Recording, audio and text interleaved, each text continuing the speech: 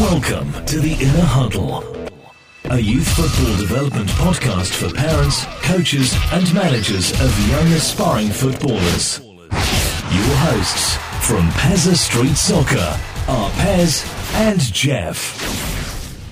Hello and welcome to the Inner Huddle. As usual, I'm Pez, he's Jeff, and we're joined today by former professional footballer Andy Reid. How are you both doing?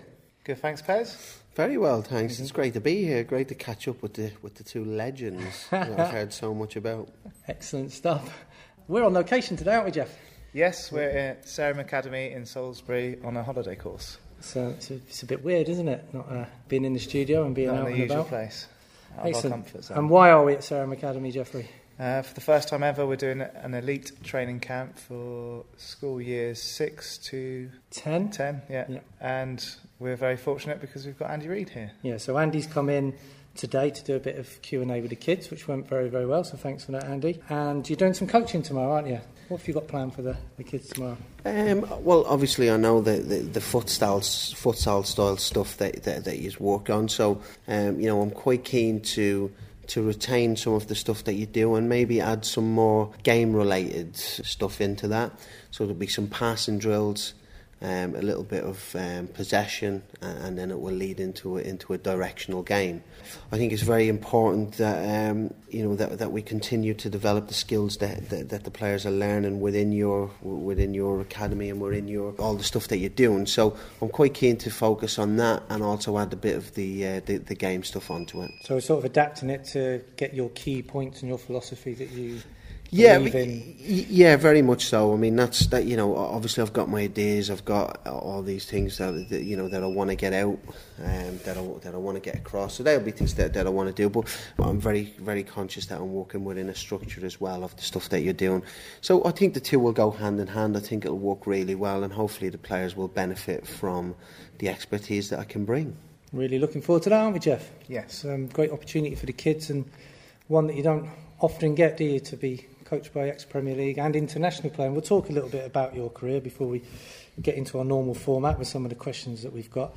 Let me see if I got this right. Nottingham Forest, Spurs, Charlton, Sunderland, Forest, with loan spells at Sheffield United and Blackpool. And I'll be honest, I had to Wikipedia this. 29 caps for Islander. I always thought it was 26. You sneaked in a few more at the end there. No, well, it was 27 until it was 27, and I had a falling out with Giovanni Trapattoni at 27. So I didn't get any caps for probably about 5 years while he was in charge, and then when Martin O'Neill took over. He brought me back into the squad, and I got Germany game, wasn't it? Martin. There was it was the Germany game when we were away. We played away to Germany, and then there was 2 games. Then I played another one. Then I played against Kazakhstan, maybe I think it was. That little spell out, was that probably the best spell of your career? Did it coincide with? So it was unfortunate for Ireland that you weren't wearing the green jersey. Yeah, well, listen, I was playing really, really well at the time. There was a difference of opinion between me and the manager. Listen, that happens in football sometimes. Not all managers like all players, and not all players like all managers. I wasn't the type of player that fitted into his style, into his way of playing. So we ended up having a bit of an argument about it. And but that happens in football, so there's no point in. I didn't dwell on it. I was disappointed, and it was tough to take very early on in it. But after that, I just thought I can't control it. I remember talking to Des Walker about it, and he said to me, he says, "Really, don't worry about it." He says, "The time that you need to worry about it is if you get called back into the squad, because then you have to perform. Yeah. At the moment, you're not in the squad, so there's nothing you can do about it. All you can do is it's out of your control. Concentrate on your club football, and let the rest take care of itself." And that's what I did, and that was a very good conversation for me to have, because after I had that conversation, it almost made me realise, well, this is the way it is. You just have to deal with it. Would you say that those 2 caps that you got after that little spell out were more special, though, because you knew what you'd been missing? Yeah, it was nice. I'm glad that my international career didn't finish on the 20 on the falling out and on the 27 cap. So to get them extra 2 after that were really nice. Yeah. Cool. Well, I know you're a regular listener to the show, of course. So you'll be fully aware of the format. We have approximately 20 questions a show. We don't always get through them, do we, Jeff? Quite often we don't. Sent in from people to the radio show, to us personally. It's a little bit different today because a lot of them come from me, because obviously I've known you for quite some time. We met at Charlton 12 years ago or something. Yeah, so it's a long time ago. There's a few in here that I've always wanted to know about, and obviously we're to do with children's football development and personal development, so a lot of them are tailored towards that. We'll try not to go through, so structured. We'll see where it goes, but we will read them out, and I'll kick off. Question number 1, and this was one of mine. Where did your love of the game stem from as a child? Well, I was very fortunate that I came from a football family. My dad played League of Ireland football for St Patrick's Athletic over in Ireland, and he was actually a very good player. So football was in my family from a very young age. I remember going to watch my dad play, and we'd always be playing out in the garden, playing out in the street, and which is what kids done back then. So my love from the game, and my passion from the game came from my family, came from my dad in particular, and it grew from there. Excellent. So a lot of these questions will start merging into each other as we go along, because you've answered a little bit of the second one already. A lot of professional players I have worked with in the past believe they were born with a certain amount of natural talent. But when we've chatted further, it's become apparent that they usually share similar traits of falling in love with the game early and getting in countless hours of practice with the ball at a young age, sort of playing with friends, family, out in the street. Where do you sit on this nature versus nurture debate? I'm sure we've had this debate before, and it stems from, I was always into my coaching, even when I was at Charlton in the medical side of things. I used to speak to people like Jimmy Floyd Hasselbank and try and tap into how they became or got to the level that they did. And to start with, they're all quite, I was born with it, it was natural. But then when you talk to them a bit further, it's like, oh no, I always had a ball at my feet, I dribbled to school, I slept with my ball, and you think, well actually you were getting practice in without even realising it. So I just wondered what you thought about that. Yeah, well, my view on it is that I think modern day society restricts kids from kids are restricted from going out and playing out in the streets. Now they've got so much else going on. They've got computers, they've got this going on, they've got that going on. When I was a kid, we went out in the street. We'd be sat in on our summer holidays, and if we weren't doing that, and my mum would say, "Get out from under my feet." So when you went out, you took your football with you. You went up to the local park, or you went out to the street. You put down 2 jumpers either end, and you had a game of football. Yeah. Might play from the street across, and that was where you start to develop your craft. Yeah.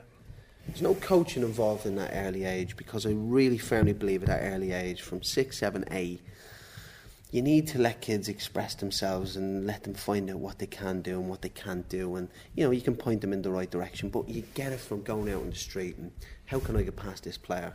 He might be a couple of years older than me, but how can I find a way to get past him to score a goal?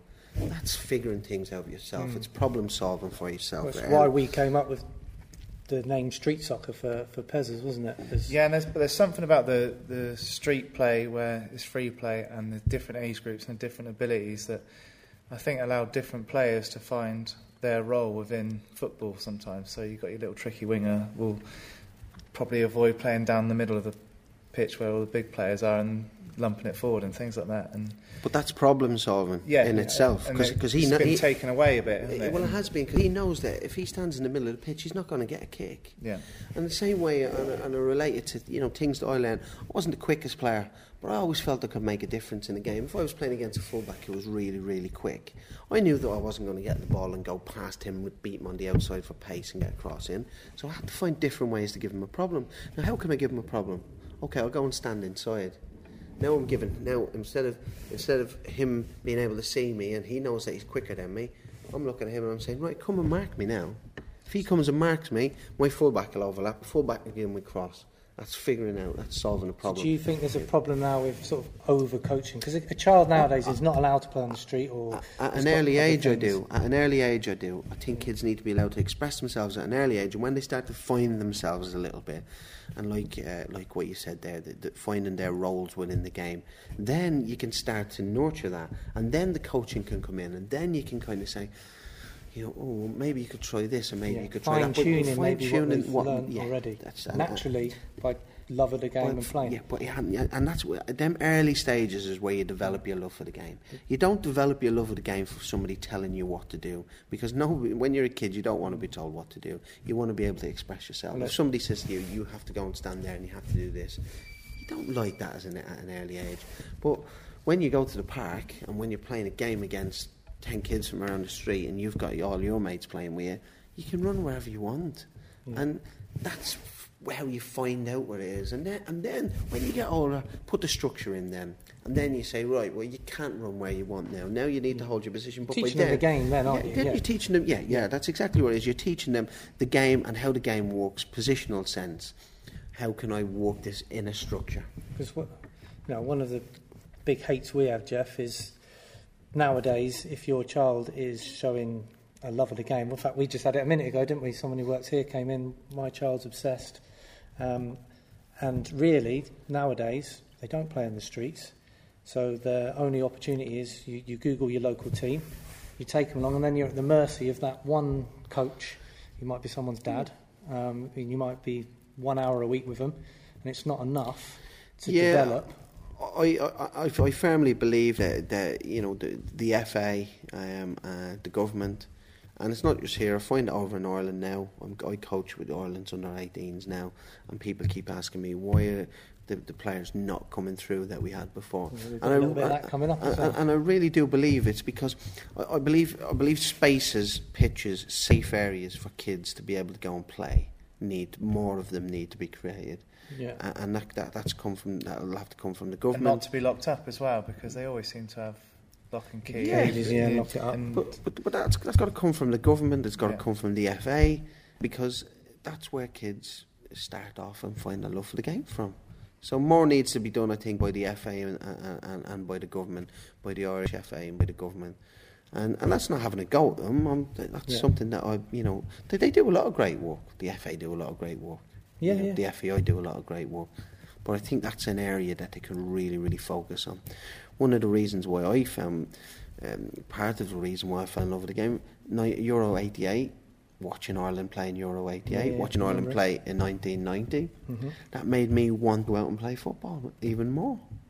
So they're the type of things that need to be worked at, need to be nurtured a little bit, need to be taught about a little bit more. Right. Do you want to read question number 3, Jeffrey? Yep. You come from a part of the world that has produced its fair share of good footballers. Why do you think that is? It has produced quite a few, hasn't it? Yeah. Ireland and Dublin in particular. Dublin in particular, and I was only talking about it the other day, and it goes back to my point what I said there. Ireland beat England in Euro 88. Sorry for bringing that up. Ray Houghton, Ray Houghton scored a great header. And then Ireland went on to get to the quarterfinals in 1990. Now that inspired a generation of players, and because of that, we had people like Robbie Keane, Damien Duff. Roy Keane was a little bit older than that, so maybe not so much him. Shay Given, Stephen Carr, Richard Dunn.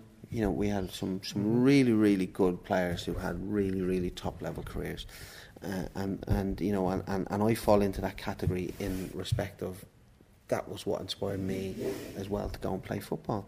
So I think that's part of the reason. Euro 88 and Italian 90 were big influences on creating that generation I played for the Republic of Ireland. Well, once they've had that inspiration, there was, from what I can gather from talking to you and your family, there's pretty good competitive youth setups in Dublin. You Cherry Orchard, weren't you? And there's a few other. Yeah, I mean, I played for Cherry Orchard, and there's some big clubs over there. There's Home Farm is a big schoolboy club as well over there, and they were always very, very competitive. Lots and lots of players came out of these clubs, and and we were playing in a competitive league from a very, very young age, which was great, and it helped us massively when we moved over to England, because we weren't kind of going from playing against rubbish players every week, where we were beating everybody 10-0, to all of a sudden playing against good players. We were going from playing against good players to playing against good players. So that stood us in really good stead. The schoolboy system over in Ireland has been very, very strong for a long time. Okay, so that leads us into the next one. So talking of good players, question number 4. Someone's asked, why do you think you reached the level you did where others might have failed? I think mentality is a big part of why a lot of players don't play. You know, you need a tough mentality. You know, you really do need a tough mentality to succeed in football. People think it's easy. Oh, it's not easy. We always say, don't we, there's so much more to becoming a footballer than being just good at football. Of course there is. There's so many sacrifices that you need to make, you know, and people just see it when you run out on a pitch on a Saturday, when you've made it into a first team and you're playing well, and if you score a goal and everybody's cheering and say, oh look, that's great, isn't it? They don't understand all the tough times. They don't understand moving away from your family when you're 14. They don't understand, you know, setbacks that you come across, injuries that you might pick up. All these things are part of football that are really, really difficult times that you have to have a strong mentality to take. So, you know, we spoke about psychologists and the work that they're going to be doing with the kids that you have got. I think it's vital. I think it's very, very important. You work on technique, you know, you work on fitness, you work on all these things, and all these things that make a tick of your brain. Yeah. So you should be training your brain. Yeah. It's very, very important, and it's really, really good that you're doing that. And so I think that's mentality would be. I've always had a very strong mentality. I've always believed that, you know, that I could make it, that I could succeed. If you break that down more specifically into a game, I always believed that as an attacking player, I'll create something. Even if you're not having the best game that you've ever had, I'll create something. A little bit of that coming up later as well. Just give me that one opportunity. Great answer. Right, and it leads in very nicely to the next one. I've seen recently that you've talked about the lack of Irish footballers playing in the Premier League compared to years gone by. Is this a worrying trend or just a natural cycle of things? I think it's probably in the middle. Okay. I would say it's a natural cycle, as in, I'd say Ireland, when they had the generation of Robbie Keane, Roy Keane, Shea Given, Damien Duff, players like that, it was somewhat of a golden generation. You don't always get a golden generation, you know, so that's part of the natural cycle. It's a worrying trend in the respect that you don't want to see that decline in players. And it's a bit of a wake-up call, you know. We need to start investing in investing time and money in young players, in, like what we spoke about earlier, creating safe environments for them to be able to develop that love of the game. To be fair though, most countries do go through this kind of barren spell at some point. From Germany, Brazil, Spain, they've all had them, haven't they? They have.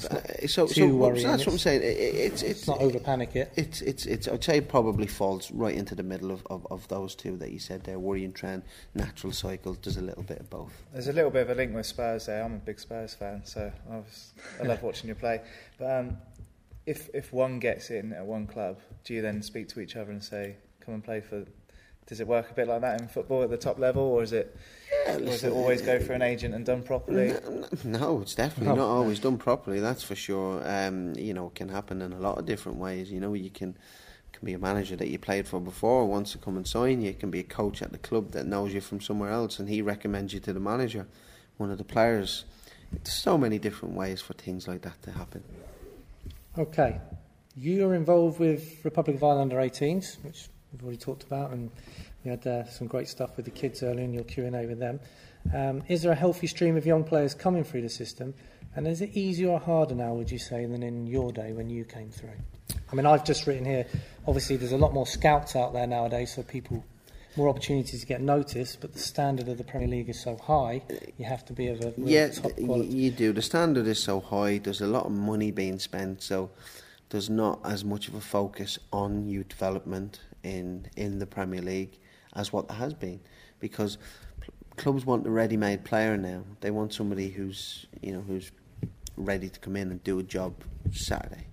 So they sign him on a Wednesday, you're ready to play on a Saturday. Yeah. They don't really want to wait 6, 7, 8 years for a player. Everybody's so impatient in football. So Because the cycle, they've all disappeared by the time that bears fruit, aren't they? Yeah, because there's that much of a change around a manager that he's thinking to himself, well, it's not really going to affect me because chances are I'll be gone by the time. If I don't win enough on a Saturday, then... So everything is very, very short-term focused from first team level, which makes it difficult for younger players to get in. What about players who are getting scouted from Ireland to come over to the youth? They might not be getting the opportunities in the teams, but is there still a nice good stream of players coming over? Yeah, there is, and there's some good players coming through. Ireland have done well recently at the Under-17 European Championships. They got to the quarter-finals and were knocked out by Holland on penalties, who went on to win it. They were quite impressive. I thought they played really well. I know in the under-18s we've got a lot of players kind of coming through as well who are decent. They'll move on to the under-19s where there's a tournament, a UEFA tournament and that as well. So there's a healthy stream of players coming through, and there's a couple of standout players. One that I'd probably pick if somebody was looking for me to pick one standout player would be a lad called Troy Parrott, who plays for Tottenham. He's only 16, nearly 17, and he's an excellent prospect. He was excellent at the Under-17 tournament, and I know Mauricio Pochettino's taken an interest in him, and he's just signed a new contract at Tottenham. So he's definitely one that Ireland and Tottenham should be looking to for the future. I think Pochettino is the type of manager who crave to have some youth coming through, and in the first team he's that type of character, isn't he? Well, he's probably one of the few managers that you would say, well, he's the one that is prepared to put in that time with young players. But even he's become under a bit more pressure now, hasn't he, Jeff, this season? He's shown it time and again with Southampton and Tottenham though, and Kyle Walker goes and two more are ready to come in almost straight away, like the ready-made players that you were saying about. So yeah, but when you say ready-made, almost they're developed. Yeah. They're developed. We're not talking about these players that you bring in for 50 million to replace Kyle Walker, who's just left. You're talking about players who have been developed. Kieran Trippier spent just over a year as being an understudy, so to speak, to Kyle Walker. Credit to the lad himself, though, as well, for sticking that out. Absolutely. With agents and things nowadays, he obviously would have got offers to go elsewhere. Absolutely, and I think Tottenham won't have been crying when Kyle Walker left. No. They got 50-odd million for him, and they will have looked at Kieran Trippier and said, we've got a great replacement there. We believe in you. Now it's up to you to show it. And he's got another understudy underneath him in Walker Peters, isn't it? So, yes. So it's good for Spurs. It'll be interesting to see how they get on this season. Do you want to answer number 7? I'm a bit aware, Jeff, we're not bringing in you that much because me and him chat, like old friends sometimes, don't we? And we go on and on. To play at the highest level now, the professional demands are incredible. The game has possibly changed already since you retired, even though it was very recently. How different do you think it would be for a young Andy Reid if you were just starting as a professional now? Would you have to change? Which probably follows on really nicely from the last question. Or would you be happy to sit around on a bench for a season? We had a similar question from one of the kids. It was excellent earlier, wasn't it? Yeah. What advice would you give a young Andy Reid now? I'm talking pre-season. You mentioned it a little bit earlier. Could you get away with having a 2-week holiday without doing a thing? Nights out, your diet. You couldn't. But it was different then. You couldn't do it now. Yeah, that's and that's that. That's the difference. So if you were just starting out now, how would you have to change? Yeah, you would have to change. But so would 80% of the players that I played with. So it's just all relative compared to. It's all relative. It's just different. What was done back then isn't done now. Do you think you'd have enjoyed it more now, with the more professional it is, or are you quite happy you were in that little part of the game as it was at the time? I've never really thought about it like that, if I'm being totally honest with you. I was lucky enough. I had, I played in a really good area where there was some great characters. One thing that I would say that isn't as good about the modern era. When I say modern era, it makes me sound really old. Ridiculous. It's only a few years since you retired. But what I would say about now, I think there's a distinct lack of characters in the game. Why do you think that might be? There was loads of characters. I put it down to coaches and managers. I think a lot of coaches and managers are they're put out a little bit by big characters, and they don't really encourage them. I don't think they're secure enough in themselves to have a big character, and I think the game suffers from it a little bit. Technically everybody's great, everybody's fit, and they run around, and it's brilliant. Some of the quality of football is great to watch, but sometimes you like a good leader out there, a good character, somebody who who've got something a little bit different, and I think there's not so many of them, and they're a bit of a dying breed.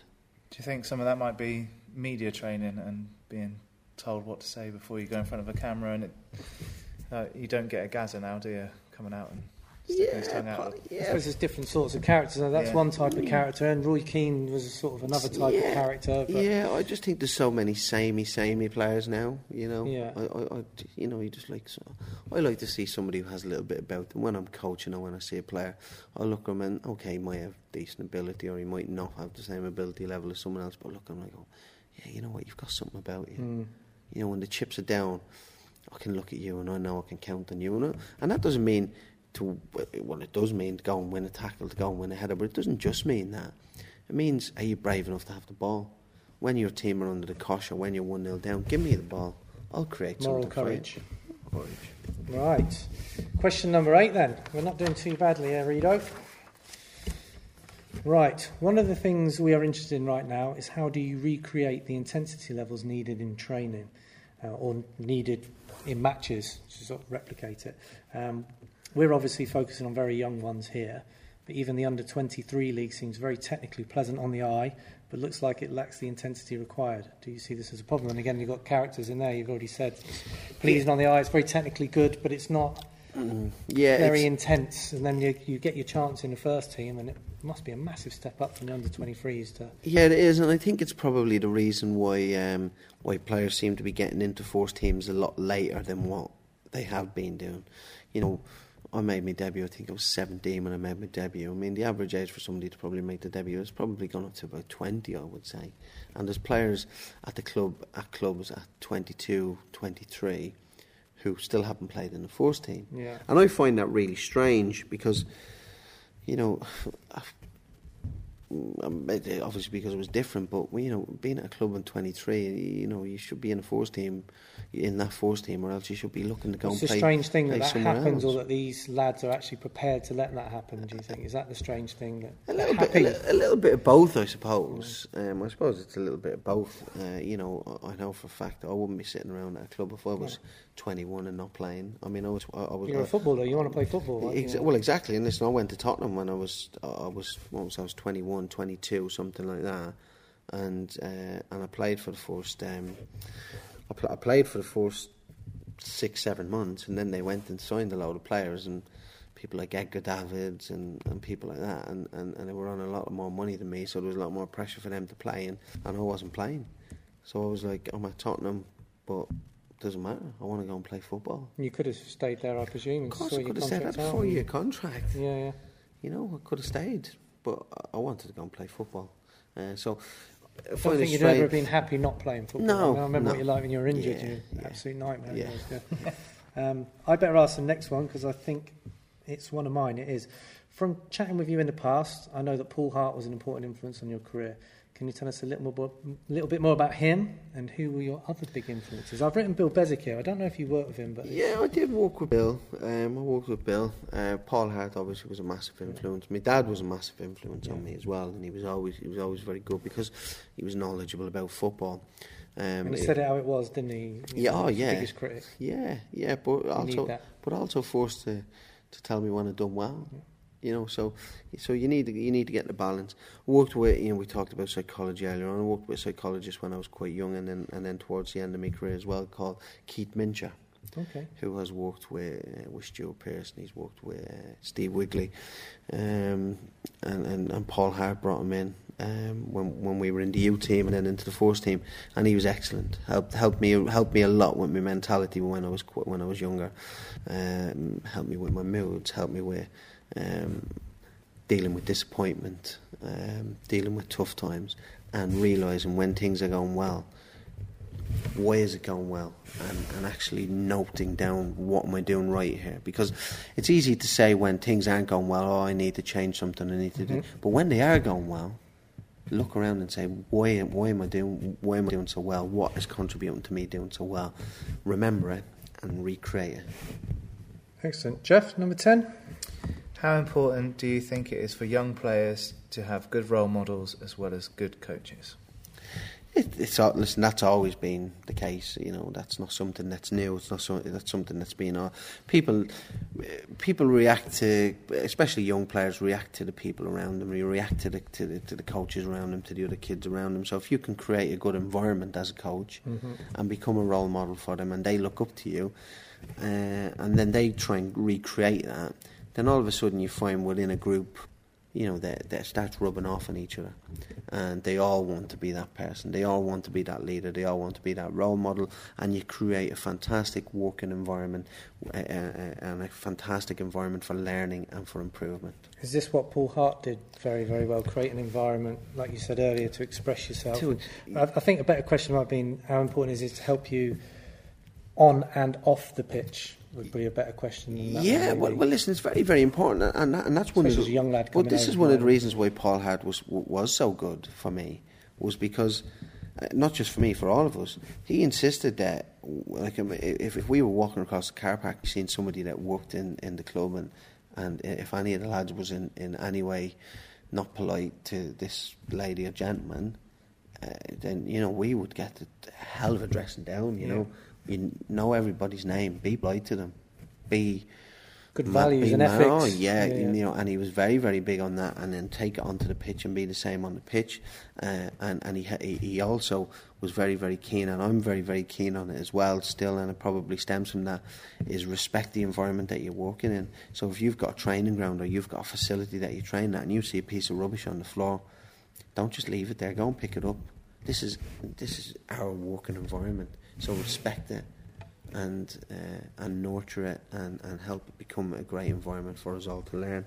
So all these things are values and morals, respect, and they work hand in hand with what happens off the pitch and on the pitch. It's something we're massive on, isn't it, Jeffrey? Call it like the 1%. It might not, picking that bit of rubbish up might not make you a better footballer, but you add all those ethics and morals together, 1% all add up to the character that you develop and you become, which you can take into your football. Yeah, very much so. The Inner Huddle from Pezza Street Soccer.